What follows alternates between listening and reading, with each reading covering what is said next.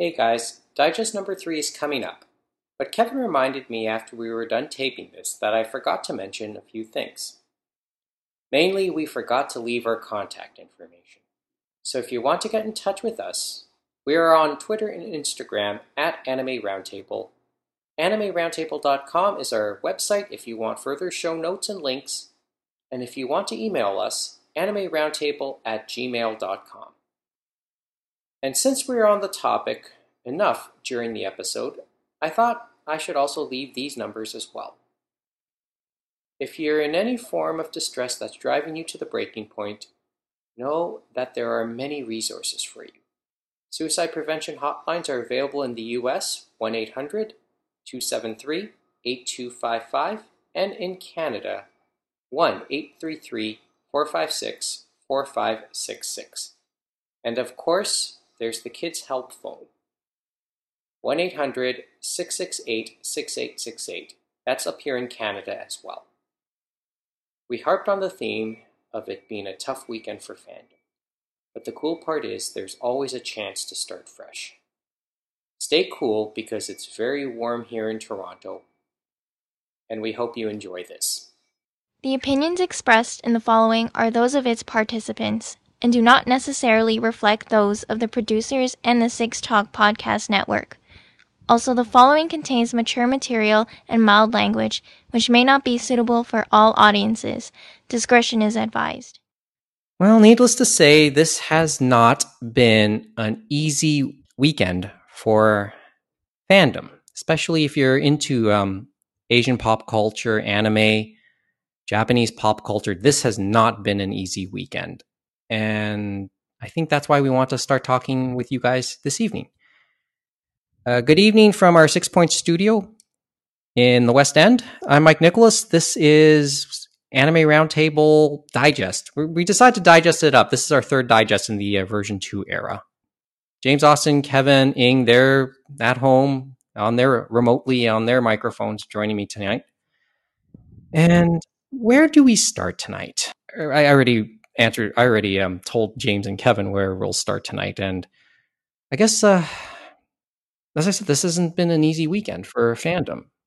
Let's start rather obviously. Kevin texted me Friday morning informing me of Zach Bursky's death, the lead guy at Anime News Network. And it did bring back a flood of memories. Admittedly, not all of them, most of them not great, but you feel empathy. And I guess I'll start. First of all, I want to get this part out of the way when talking about Zach. First, I didn't know Zach all that well, if at all. And I've only had 2 run-ins with Zach, and I'm sorry to say neither of them were pleasant. Because, as you know, Zach was legendary for his bluntness, and he has no problems telling you that, especially online, and he told me all right. And I'll tell you about those 2 experiences just quickly. First time was almost 20 years ago. I briefly had a column on Anime News Network, and he kept emailing Zach, can you give me some feedback? And he was pretty sharp in his criticism, told me how much, for all intents and purposes, how much the column sucked. And looking back on the column, yeah, I agree. It sucked. I'm not going to deny it could have been better. The column itself only lasted, I think, 2 or 3 editions, and that was it. The second time, my second run-in with Zach was also online, and it was, I believe, 2007 or 2008. It was in the early days of this pod, during the version 1 era of the podcast.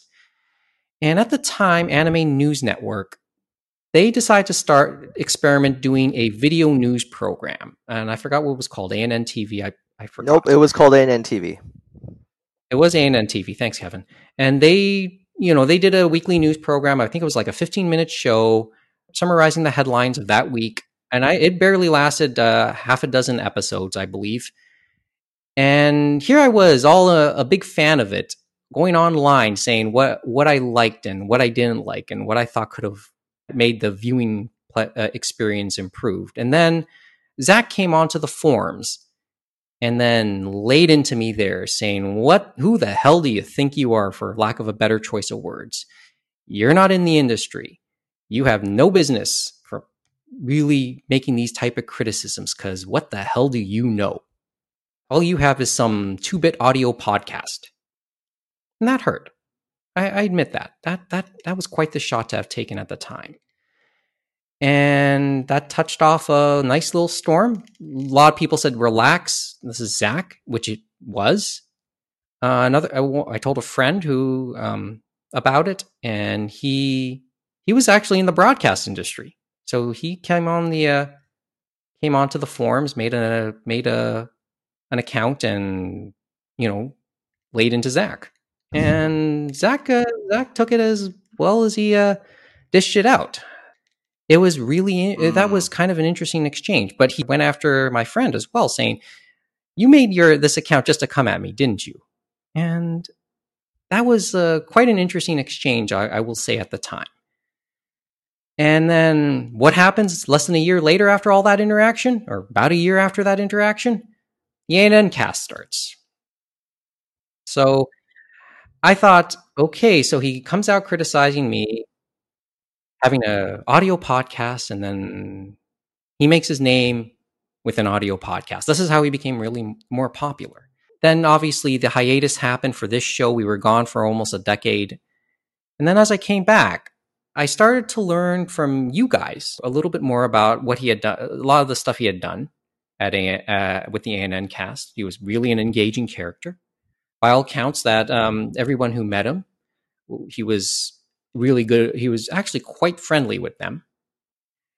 Over time, I started to learn a little bit about a lot of the battles he fought, notably with himself, as you will see, as noted on his blog, and sticking up for certain segments of fandom. He was a champion for inclusion in fandom, and I think the cause for inclusion in fandom lost probably its most noteworthy soldier on Friday. And obviously, that was a lot of that might have been spurned by a lot of the things that had happened in his life. But I had mixed feelings. I had mixed feelings only because I wondered how it would be if I ever met him in person. But I was nicely assured by people who I know that have some sense of knowing Zach. They all assured me I would have gotten along fine with him. And yeah, I think it would have been nice to have known him a little bit more. I had sent my condolences to Lindsay Leverage during Anime Hell. She wrote back. She actually responded saying she appreciated it. Bamboo Dong is an old friend. I messaged her, and she said the same thing. She really did appreciate it. And I had a DM chat with Justin Savakis earlier this afternoon, and I introduced myself because it was the first time we ever talked. And he said he really appreciated it. And I think it's because they've been spending much of the weekend, one, grieving, but I know that for a lot of what he did, a lot of the activism and a lot of the causes he took up, he gained a lot of trolls. And unfortunately, a lot of those trolls have come out this weekend, over the weekend, in light of the news of his passing.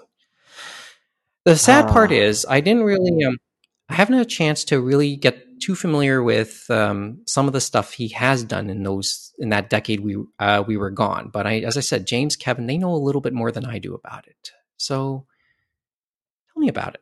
Is there something you want? Is there a memory or something that sticks out to you guys, like a particular episode of the ANN cast or something they wrote? Well, I was thinking more along the lines of the messages of positivity we've heard and stuff like that, and how he's affected so many people over the past 20 years. And the other factor is we'll probably be hearing more come Friday. They're going to do an online memorial, 6 p.m. Pacific, and then 9 p.m.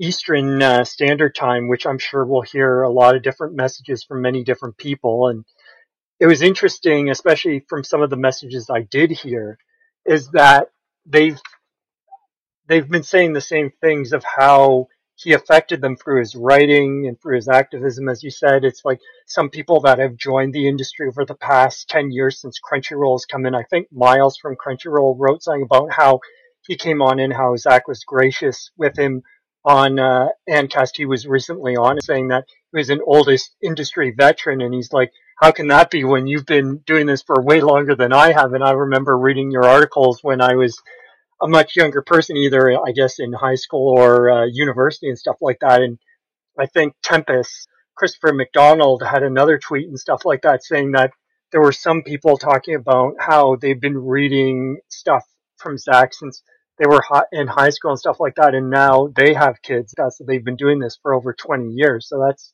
incredible to have that effect on so many people and stuff like that. And Justin had actually in chatting with him earlier, he did mention they're working on something, and it's quite exhausting right now. Yeah, because there's so many people that are probably, they said you can send us this thing, don't send us audio files or whatever, but it's like if you do have something, they'll go through it and then they're going to try and either get images and some small sound bites and stuff like that. And there may be some bigger ones from other people that knew him even more and stuff like that. But it'll be interesting to see how it comes together for the memorial. So hopefully that goes well. But the other thing is, as you said, with your Rents, he was definitely a prickly character. They definitely did mention that in the write-up they had on Anime News Network. And I'm sure, as Kevin will say, he's admitted on Ancast that he was a very prickly character in the past and stuff like that. And he has had to come to terms with some of that stuff as well. You know what I mean? So hopefully it was for the better and stuff like that from what he was when he was younger. And when you were dealing with him, remember, and Anime News Network wasn't what it is now and stuff like that. It was, remember, all run by contributors and freelancers and stuff like that. No one making any money except for Christopher McDonald. To be fair, he put up the money. Yep, no, of course. And so it was a different time in the internet. And so Zach was there and he did create Answer Man and stuff like that. That's when he created it. And then after that, he left for a bit of time because he actually was at Anime Insider. And so he wrote for them. He wrote for Anime Insider magazine for Wizard and had some, I looked at the stands, but he still brought an interesting take to a traditional magazine and stuff like that. And he talked about his experiences there. And everyone always remembers his review of Full Metal Alchemist, the original one. And somehow they put a sticker on the special edition box of the first Full Metal Alchemist. And it was of Zach's quote from his review. And so people complained about not being able to take that off their Full Metal Alchemist box. What was the quote, though? I forget what the quote, but it was a good quote. It was a good quote. And he did like the series. So. But it was interesting when you think about it. And then, obviously, as we talked about, many people have heard, he came back to Anime News Network and was, quote unquote, the first paid employee and stuff like that. And he started that march towards respectability, just like many of the other sites where they were able to get contributors and get people that they were able to pay them for their work and stuff like that. And so it was incredible. They were able to build this and just keep the ball rolling and bring in other investors and stuff like that, like Bandai Namco, and all these people were continuing along. And you look at the reviews too. It's like the reviews were quite good. Like I've looked at a lot of video game reviews and stuff like that. And I think they did a good job, like finding people and getting good content from them out for the anime reviews, whether it's that, video games, or the manga and stuff like that. And it was interesting sometimes looking at them because they do actually have grades on them at the bottom, but I never understood why they had the grade still. That's the one thing I was always intrigued by because they had all of it in the review. You didn't really need to look at the grades. You know what I mean? Yeah. But it is very sad, and hopefully everyone can move forward, and hopefully we'll have some good memories to look forward to from everyone come Friday, hopefully. Yeah, I'm sure they'll tell some interesting stories. Kevin? So I've never met the man. I mostly knew him through, well, I didn't know him, but I read a lot of his Answer Man columns, and I listened to pretty much every episode of ANNcast. And he did, I would say, in the beginning of the podcast, he was still fairly, I don't know if caustic is the right word, but yeah, he was still fairly critical about things he didn't like, and I know at the time he was not a fan of air quotes moe titles, and a lot of people aren't. And back in those days, I was watching a lot of that stuff. So your Canons, your Airs, your Clannades, Shuffle, like a lot of the stuff that's based off of visual novels, and I wouldn't say I was hurt by what he wrote, but I always found his thoughts on them a little dismissive. Now, there are certainly bad examples of titles in that genre, but it always felt like to me that I guess I was going to say he didn't really give them a real chance, but then again, hey, if something doesn't engage you after 1 or 2 episodes, why would you bother continuing it? So there is that. Should I say that about Attack on Titan? I'm sorry, and Goblin Slayer for that matter. Yeah, well, because time is precious, right? You want to spend your time on things that you think are better than what you think they are. But I know over the years his stance did, I don't want to say soften, but he was more accepting of different things, saying, hey, you know what, this isn't for me.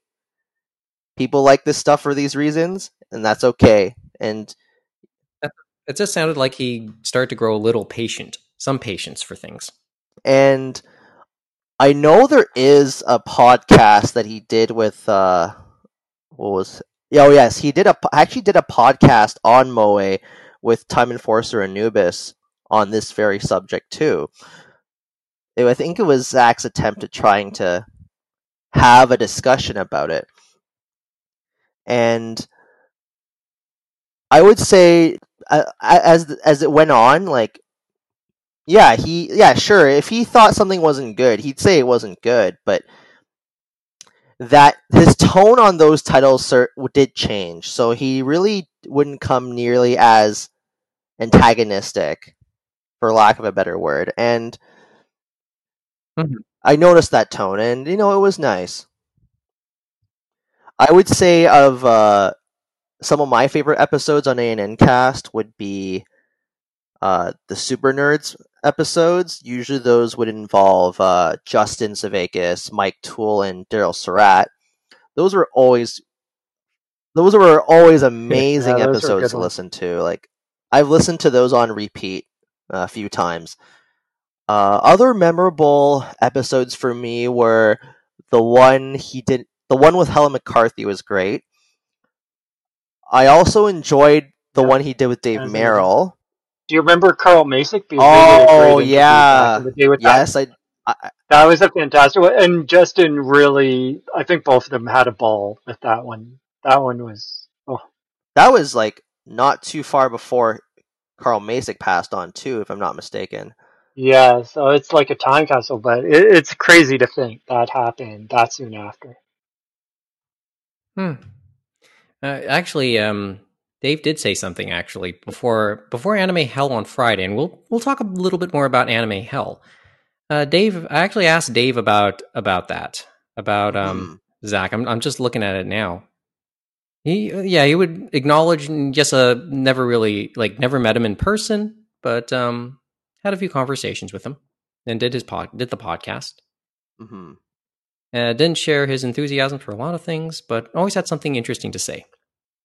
And appreciated actually his patience, his patience for certain things, because he didn't really have to be at a point. And he expressed impatience, yes, but maybe he showed more than he should have too.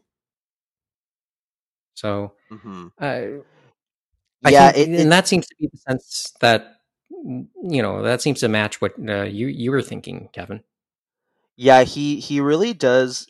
From the various tweets that I have read, he's really he does bat for his staff and for other people in the industry. He's given young freelancers opportunities to write, like And with we've heard those things too. Yeah. little to no experience prior to them starting to write with ANN. Another account that really stuck out to me was Charlene Ingram's tweet about Zach, because so she's now she's a marketing director for Viz, I believe. No, she left And them actually, but oh, she did. Okay. it was when she went to start at Funimation and stuff like that, and it was incredible to Yes. think because we didn't know about that at all. Like, I guess she was a cosplayer and all this stuff, right? And supposedly they were saying that, well, she couldn't do the job. It was very weird to me to understand that type of thinking. But anyway, but supposedly Zach said, "Of course you can do the job." Yeah. which is So cool. he went to bat for her because she wasn't being taken seriously, as James said, and yeah, that really resonated with me too, because I can kind of see that, because there's sometimes this whole notion of fan, like when a fan becomes an industry representative, then sometimes people will think like, "Oh, you're just a fan. What do you know?" Or You sold out sometimes. It's kind of But weird when you think that Yeah. because a lot of these you kind of. companies were from fans. You know what I mean? So it's like, really? Mm-hmm. I mean, I met Jerry Chu when he worked with Bandai. He was a fan, but he was good. Uh, don't really have that much more to say, to be I honest. forget Well, which one there, Kevin, but did you read the one? I think it was like Frogpen or whatever. That used to be their blog, and they're the Tokyo correspondent, I think, for ANN now. Is that Kim I Morrissey? wonder if it is Kim Morrissey. I wonder, but they were originally from Australia, and they had the story, and it's crazy. And they said the same thing about Zach, is that they gave them that chance as a freelancer and said, "You'll be our Tokyo correspondent." And they're thinking, "Are you out of your mind? I'm just on a university in Australia. I'm living with my parents, and I'm somehow going to be the Tokyo correspondent for ANN." But they made it And work. You know yes, what it I is mean? Kim So Morrissey. it's like he definitely did some great work and stuff like that, and he definitely has mellowed down a bit more since us like the early years, as we heard from Mike. Mm-hmm. well, sorry. Did you want to add something, Kevin? Oh, I was just saying that it is Kim Morrissey. Just double checked. Okay, thank you. Um, well, I Thanks for always that, had Kevin. this feeling. I always had Mm-hmm. this feeling that anime fans, if they really wanted to, can always contribute something great to the world, whether it's actually in the anime industry or and manga industry and the related industries there, or just generally speaking. I think when you guys all talk about Zach in these terms, I'm beginning to think Zach was like the gateway, or was like the guy who helped people who really wanted to contribute to the industry in the long run, especially when it related to English speaking fandom. As I said, this is really tough news to hear, and I say this only as an observer, and I say that guy strictly on the sidelines, but I could really sense in talking to people who really did know him, they're hurting this weekend.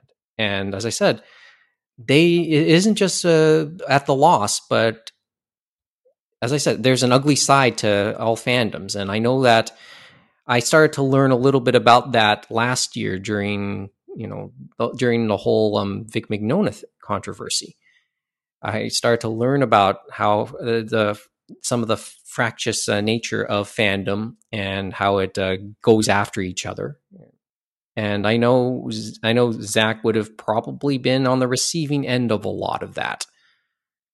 He took, from what I understand, a lot of abuse, a lot of online bullying, a lot of abuse, and he took the bullets and to stand up for what he felt were the right things to stand up for.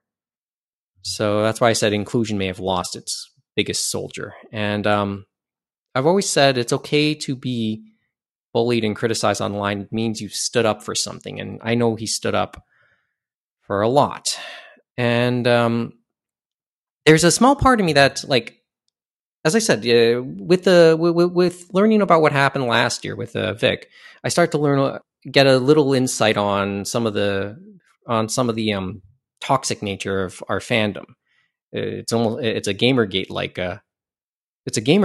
toxicity, and there's a part of me that's become curious about it.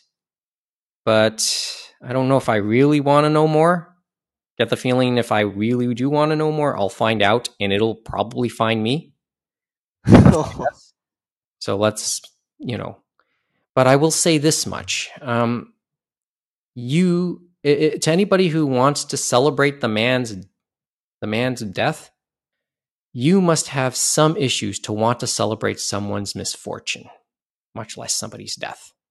Everyone here at Anime Roundtable sends our condolences to Zach's colleagues at Anime News Network. Certainly his loved ones, certainly his friends and family. And I'm sure we'll learn a little bit more about those tributes when the official tribute happens at the end of the week. But those are some of our thoughts as we learned a little bit more. And as I said, this was just the beginning of a tough week for if you're a fan of Asian pop culture. On the topic of cyberbullying, it was also learned later that day that Hana Kimura, who was a Japanese pro wrestler, and also one of the housemates on the current season of Terrace House on Netflix, she died, and of a suspected suicide because she left such a note on her Twitter. Look, I make fun of Terrace House all the time because of some of the people that are on it. You have your models, you have wannabe actors, you have your chefs, you have your models, you have your fashion designers, you have your wannabe models, you have your musicians, you have your gravure models, and then you have your lingerie designers who double as models. And I don't know. This one was a little bit more like I know my understanding of the events leading up to things with her. It was she had gained a lot of flack for an incident that happened on the show, but reading the notes on it, it sounded like she was upset. She was upset at one of the housemates for ruining her clothes, including her wrestling uniform. And it sounded like it was warranted, but boy, she got it. The attacks were relentless, and she becomes the latest in a line of young Asian celebrities to die under unfortunate circumstances concerning probable cyberbullying. And this was just tough news to hear. And this, as I said, reverberated not just in the Japanese and Asian pop culture world, but in the wrestling world as well. So there was various tweets from well-known pro wrestlers here in the States, because she actually did some shows here in North America, sending their condolences and angry because of the reports of cyberbullying. And as I said, Kimura has quite a pedigree because her mom was a pro wrestler too. And chances are she was probably I've yet to see this current season of Terrace House because I'm still working on the last one. And I have to say it's interesting to watch. But I wonder, it's television. And I think we have to kind of, divide, try and separate what we see on television to the real person. I get it. This is like this whole thing about reality TV as well. And I know this is a longer discussion and it's already rather late. We're already half an hour into this taping. But I'll say this much. We use the term reality TV, but its biggest pioneer is Mark Burnett, obviously, the creator of Survivor, or the man behind Survivor. And he said he had an issue with using the term reality TV. He referred to it more as unscripted television. And I think it's because the second the camera comes on, everything's out the door. Everything changes once you turn on those cameras. How you think a scene was supposed to play out, it changes once it turns on the cameras, because everybody in front of it has an awareness of the presence of those cameras, and that'll change everything, right down to the even as minute as just a pose. But it'll probably change everything else, like the way they were going to act. And I think people had trouble separating that from in terms of Miss Kimura. She was a real person. She was entertaining us, yes, but she was a real person. So get over that. Separate that, please. But I don't know. It was one that stuck out to me, and I know that various segments of anime fandom and tend to be also pro wrestling fans too. So I thought I'd acknowledge that. I don't know. Is there something else you want to say about those two about it, guys? I don't claim to know Hana Kimura at all, but I was going through some of the tweets last night, and yeah, I did see examples of fans actually pointing out the people who had bullied her on Twitter. So there were fans outing her naysayers and her enemies, so to speak. And you know I what? can understand, but I'm not going to say good for them, but I don't blame them one bit. I can't either. It's weird I though can't because either. it becomes this never-ending cycle and stuff like that. And yeah, we should probably point them out, but I hope it doesn't. It just this toxic circle just keeps on churning, and that's what I always worry about. Even if you are in the right, you gotta take the high road. Yeah, that's true. And we talked about it before too, Mike, off air and stuff like that. And you were saying the same thing as well. It's like reality television, as we said, isn't reality television. It's just television. You know what I mean? It's made it's completely made up. Oh, it's and remember they have the casting in that as well. Remember you said all the people that are likely on Terrace House and stuff like that. How many of those do you think are real people? I don't want they're real people, but you know what I mean. Like we talk about they're out to promote. How many of those type of professions do you know in real life when you're going to your 9-to-5 job or whatever? You know what I mean? Like there's a bit more unreality than reality. Like I said, I made the joke right now. I just made the joke. Every second person on Terrace House was a model. So you're saying we have a chance, right, Mike, to be a model and just exude our manliness? Well, yeah, or something. I think but James, we'd be up for a cyberbullying right there. But here's the thing: for a lot of people, those shows are their lives. So it becomes like here's one thing. Too, I know. Go ahead. No, Kevin. Let Kevin speak. So here's something that I don't admit to a lot of people. I watched one season of The Bachelor 2 years ago, and that was also the year I started to be very active on Reddit. So I joined the Bachelor subreddit, and my God, the fans on that subreddit are some of the most passionate fans you will ever find. And learning about the fandom behind The Bachelor was fascinating. Like, people would hold viewing parties. The way how people that are in The Bachelor become celebrities in their own right. It's just the lengths that people go to interact with the cast and with Chris Harrison and interacting with other fans, whether it's positive or negative, was something else. And that's with a lot of the long running ones. And we talked about Mark Burnett, and they say the same thing about Survivor's another one. It's like, it's interesting how that is transformed over the years and stuff like that, and the interactions between all the staff and the fans and stuff like that. And the other one, I hope it still comes back, but it's got a real passionate fan base, and it does have the awards, is The Amazing Race. The Amazing Race. I still love watching it. I've watched every season, and I still love watching it. Okay. I love Amazing Race. I just never have time to watch. That doesn't mean I don't appreciate them. But they're definitely, they're more scripted, obviously, now than what they used to be. That's for sure. You know what I mean? It's easy television, right? It's easy television. I mean, it's inexpensive for them to make. So that's why it became a thing. It's just, we have to be careful. Once again, it's about separating what we see on television with the real person. That seems to have become the issue. I will say this, this is what, when Kevin made me realize something. Like, in many respects, for a lot of people who who you've seen on reality TV, you're right. This is their profession. Reality TV itself can be their profession. Some people's appearances on reality TV shows or unscripted television shows, I don't know which term to use. It is self promotion too.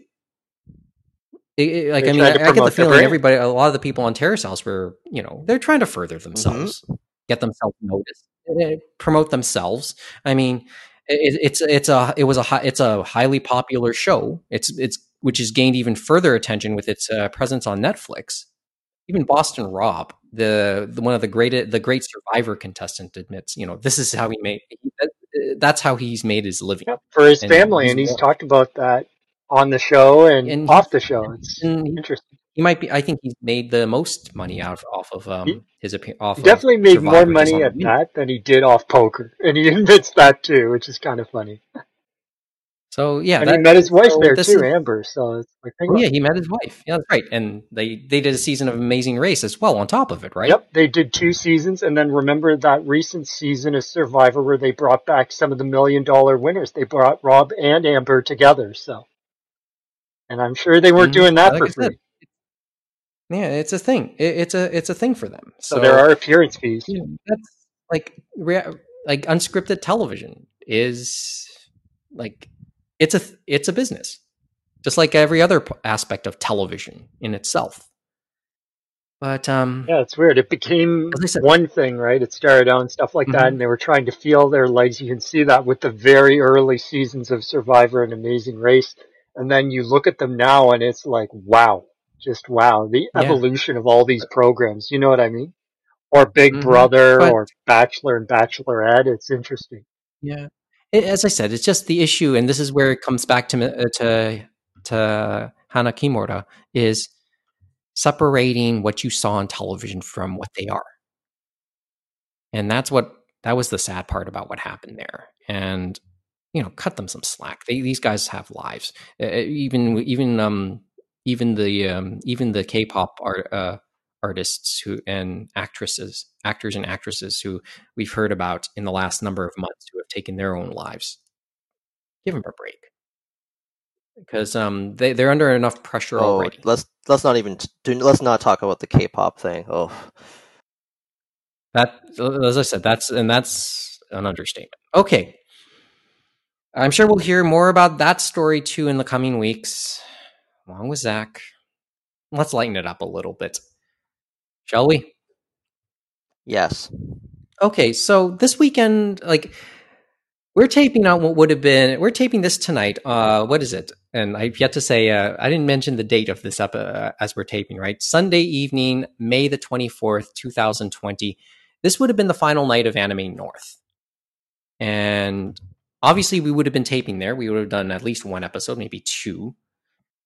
I've seen photos online, like they're on the Facebook pages, Anime North's Facebook pages. People have been passing by the site, the Toronto Congress Center and Delta Doubletree, whatever they call this these days, just to take a picture of what the site looks like right now. And it's empty, as you might have expected.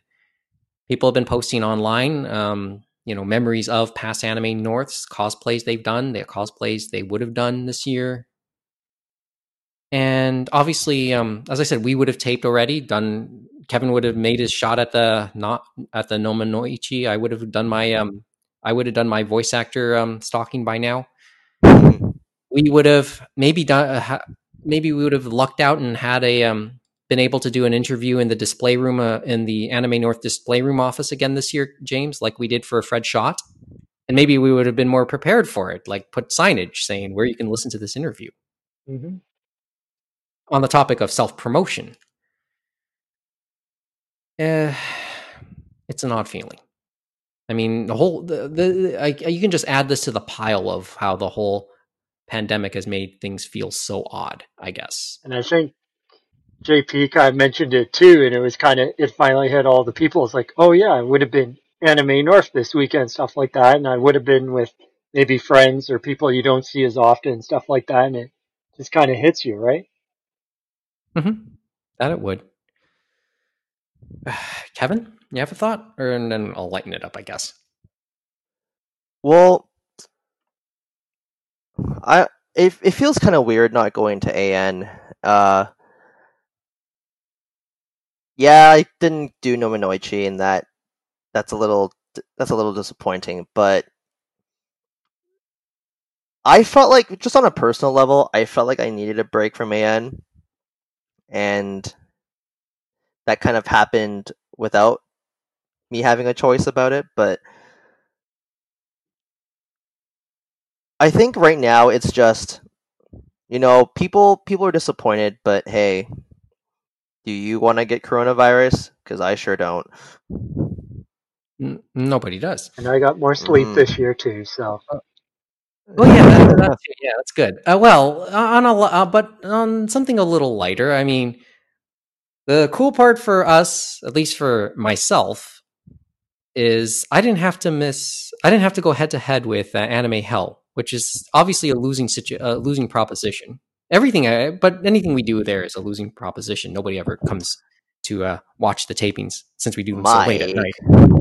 But which leads me to say, I got to check out Anime Hell for the first time in more than a decade. I'm trying to remember the last time I saw it now. But I had to sit in and watch it with everybody else because Dave Merrill and the gang decided to do an online version of it this year, which was shown on Facebook. And if you knew about it, you would have been able to see it on You would have been able to see it.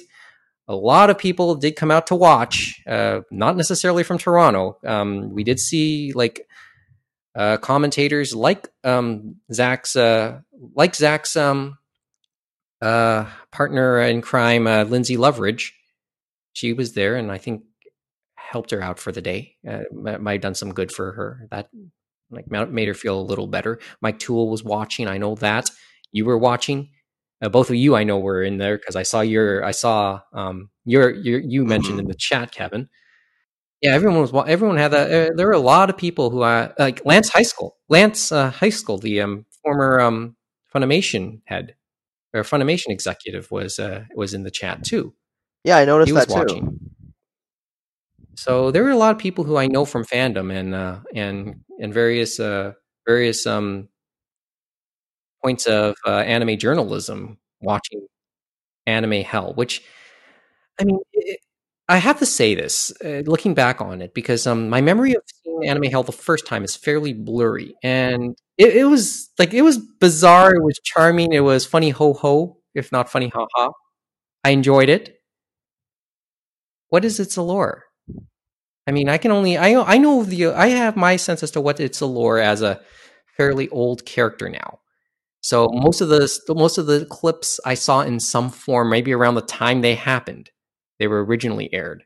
A lot of those clips I would have recognized from years ago. What's the allure to someone much younger? It's fucking weird. That's what it is. Yeah, Dave Merrill definitely does know how to pick them and stuff like that. There's some weird ones, and then the way they put it together, it just all comes together into this crazy mess that just is Anime Hell. And it's definitely grown the following because then it's like that word of mouth of, oh, hey, you should come here next year. Because remember, they were in smaller rooms at the Doubletree, and they got bigger rooms. And then once they opened the North Building, that's where they ended up because they just got so big. Oh yeah, it takes over the big ballroom in the North Building of the TCC. You know, the same building that Doug Ford made his acceptance speech at a couple weeks later, a couple of years ago. You look at the history of it. It took it took a video room initially, and then they took the partitions off 3 video rooms for it, and then it took the ballroom at the in the hotel. And he started it at Anime Atlanta too. Anime Weekend, and it went head to head. Yeah, and it went head to head with the like in earlier years, it actually went head to head with the cosplay, the Masquerade. Yeah, the Masquerade. In earlier years, it did. They didn't. It used to be on Saturdays, or I don't know if it was head to head or right after. Was it? Yeah, I don't remember. I thought it was always up. Yeah, but it was on Saturday evening. It used to be on Saturdays, and I had not been able to attend Anime Hell since it moved to Friday nights because it conflicted with Nominoichi and the podcast. So, and then now it's the highlight of Friday night. Yes. And they had a bit It of is the history there highlight, too. without a doubt, the highlight of Friday night. And I enjoyed it. I enjoyed it maybe for different reasons. I think for different reasons, but something tells me they're more similar than I thought. I think at this point. But okay, Kevin, you just I think it's just fucking weird. And even when Yeah, there's like foibles, it's still fun. As Dave Merrill said, Oh, it's there fun. was And a it's you foible just like here the and hot there, mess but aspect. they trudged through. Yeah, it's hot. You just like, and you, James, that's right. You said it was more. You just enjoyed the hot mess aspect to it. And then you had the things And- where they have certain things, and it's like a story for their own. I think the commercials he chose this year were for like the long man candy. Oh, that was And the great. short one. man. But you shot the early ones, Yeah, and that then was- you see how the story goes throughout till the very end, and you're thinking, "Holy and that smokes!" was a great plot twist at the very end.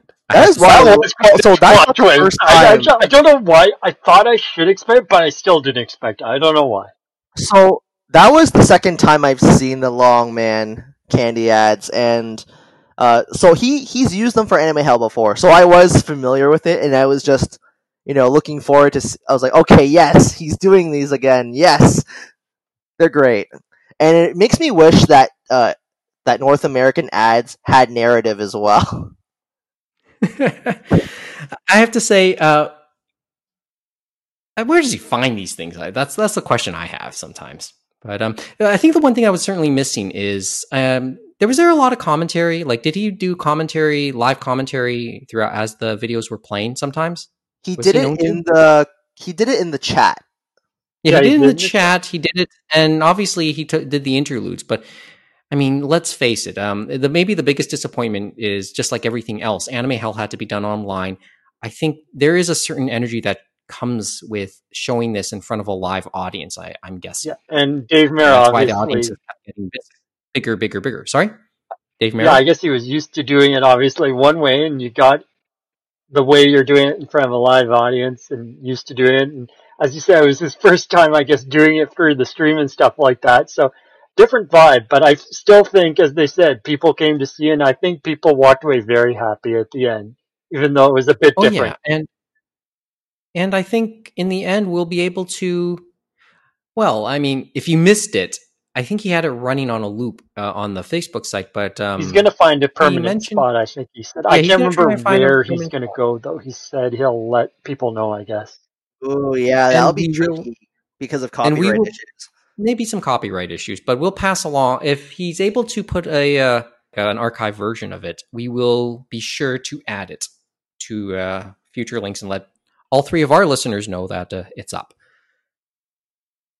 But I have to say, having seen it for the first time in years, it was a tour de force. I have to say that much. And Dave Merrill has long agreed to do this podcast, to appear on this podcast, and we're just trying to figure out a good way to get him to come on. Like it isn't just a run of the mill episode. We want to actually talk with him at length about a lot of different topics. So we're trying to. So James, Kevin, myself, Mo, we're going to try and whittle down things we would love to talk about with Dave Merrill. And if you have any ideas, please tweet us.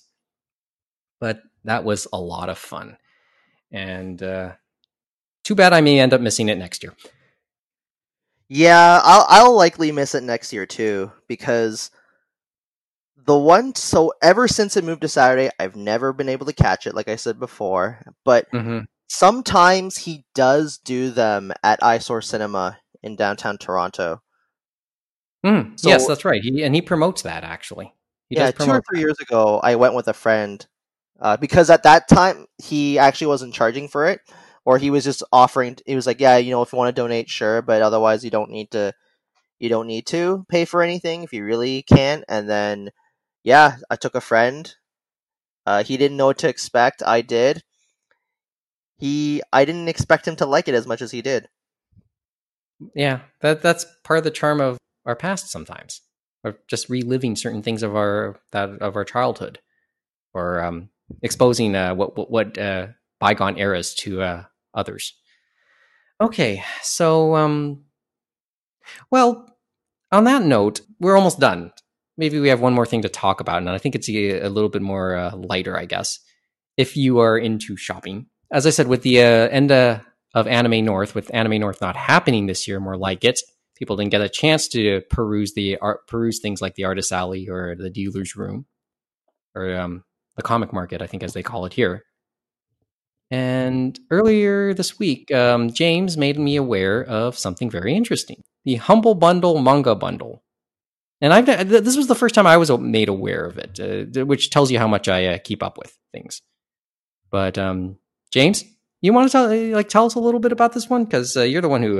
Yeah, well, Humble, as you know, like they do all sorts of bundles now, not just the video game bundles. And I know the last one they did for manga was with Kodansha. It was like Hiro Mashima, Fairy Tail, and Rave Master. They were just focused around that creator, so I never decided to let people know about that.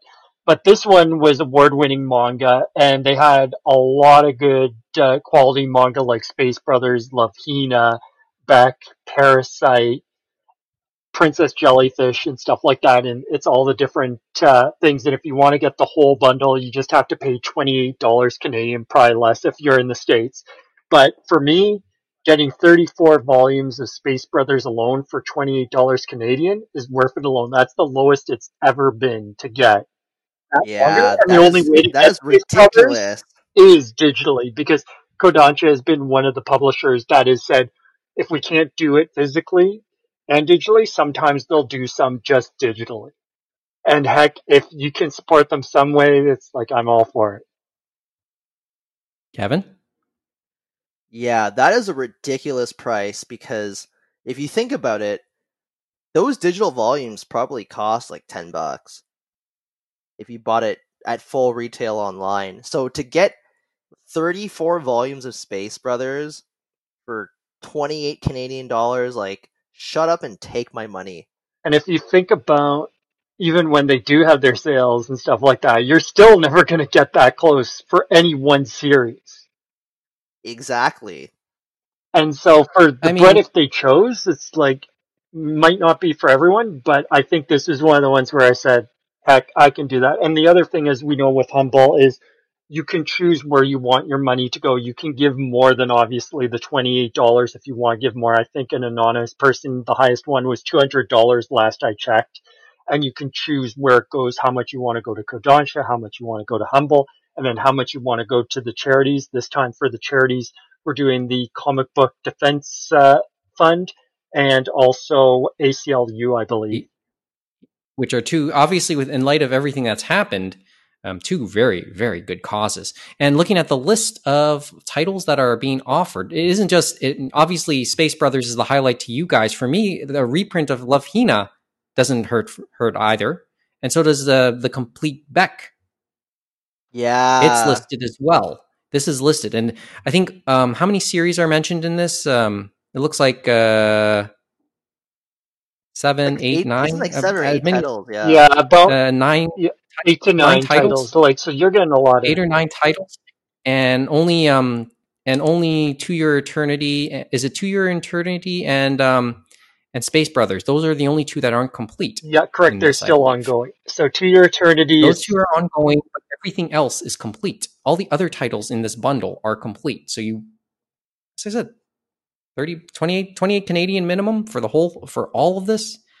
This isn't meant as it's not as if we're being paid by them, but this is just something that has our attention. And I'll make my membership and try and get this myself later on. And everyone still has tons of time, because it's, at the moment, the counter's at 16 days, 14 hours, 48 minutes, and 5 seconds. Mm-hmm. And this isn't, like, throughout the pandemic, we are hearing about various free, not necessarily freebies, but deals on things like digital products, games, ebooks, movies. We are hearing a lot about various services and goods that are being offered at a pandemic type discount. I mean, we're on Zencastr tonight. Zencastr is offering a pretty good tier for free throughout the pandemic as well.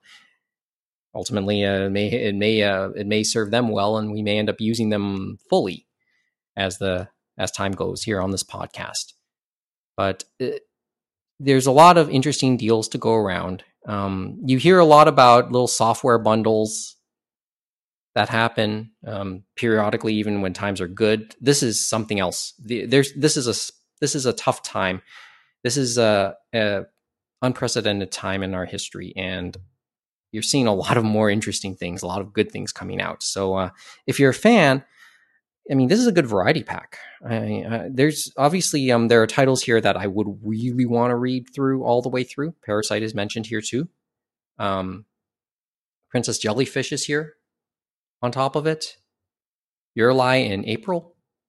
These are all these all look like interesting reads. And my only real regret is I kind of missed out on other ebook deals that have happened. So I will try and keep myself in tune in the future. It has me run, and as I said, it's a reflection to me on the stuff I've missed. The 10 year over that decade we were off the air. So much had changed. Like how we consume, how we enjoy anime, manga, and what else, what other aspects has of fandom has come up over the years. I didn't really know about until it kind of hit me. But boy, this is there's a tinge of sadness in some respects because things aren't going back to ways I did enjoy. But there's something to look forward to. It's kind of fun to watch from this angle now. Anyway, you guys have any final thoughts? Because on Humble Bundle or just overall? On any Humble Bundle and just generally speaking, like our little fireside chat's almost done. I have two things.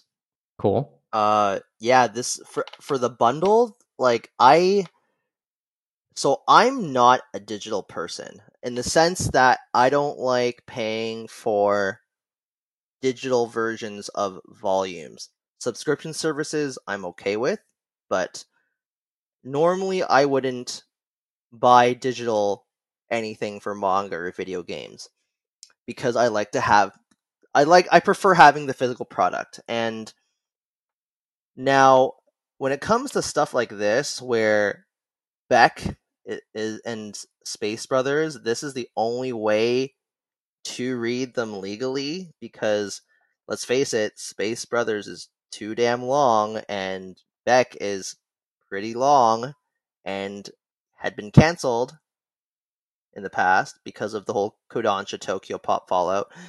It presents an opportunity for me to actually support those series, even though I feel like I'm kind of stealing it. Mm-hmm. As for my second point, it actually goes back to Zach. This didn't occur to me until partway through the recording. Zach and Justin were fundamental in allowing me to criticize the media that I consume. So I remember them like every so often like talking about the movies they've seen or just other anime that they've watched and explaining why this thing was good or why that thing is not good. And I remember never really understanding or being able to comprehend how to, critique something. And Anon Cast really allowed me to start doing that in films, where nowadays, when I go to the theater, if it's for like, depends. So anime, I'm a lot more like, I'll just watch anything. But when it comes to Hollywood movies, I want to make sure something's good before I go in. Like I'm not as inclined to,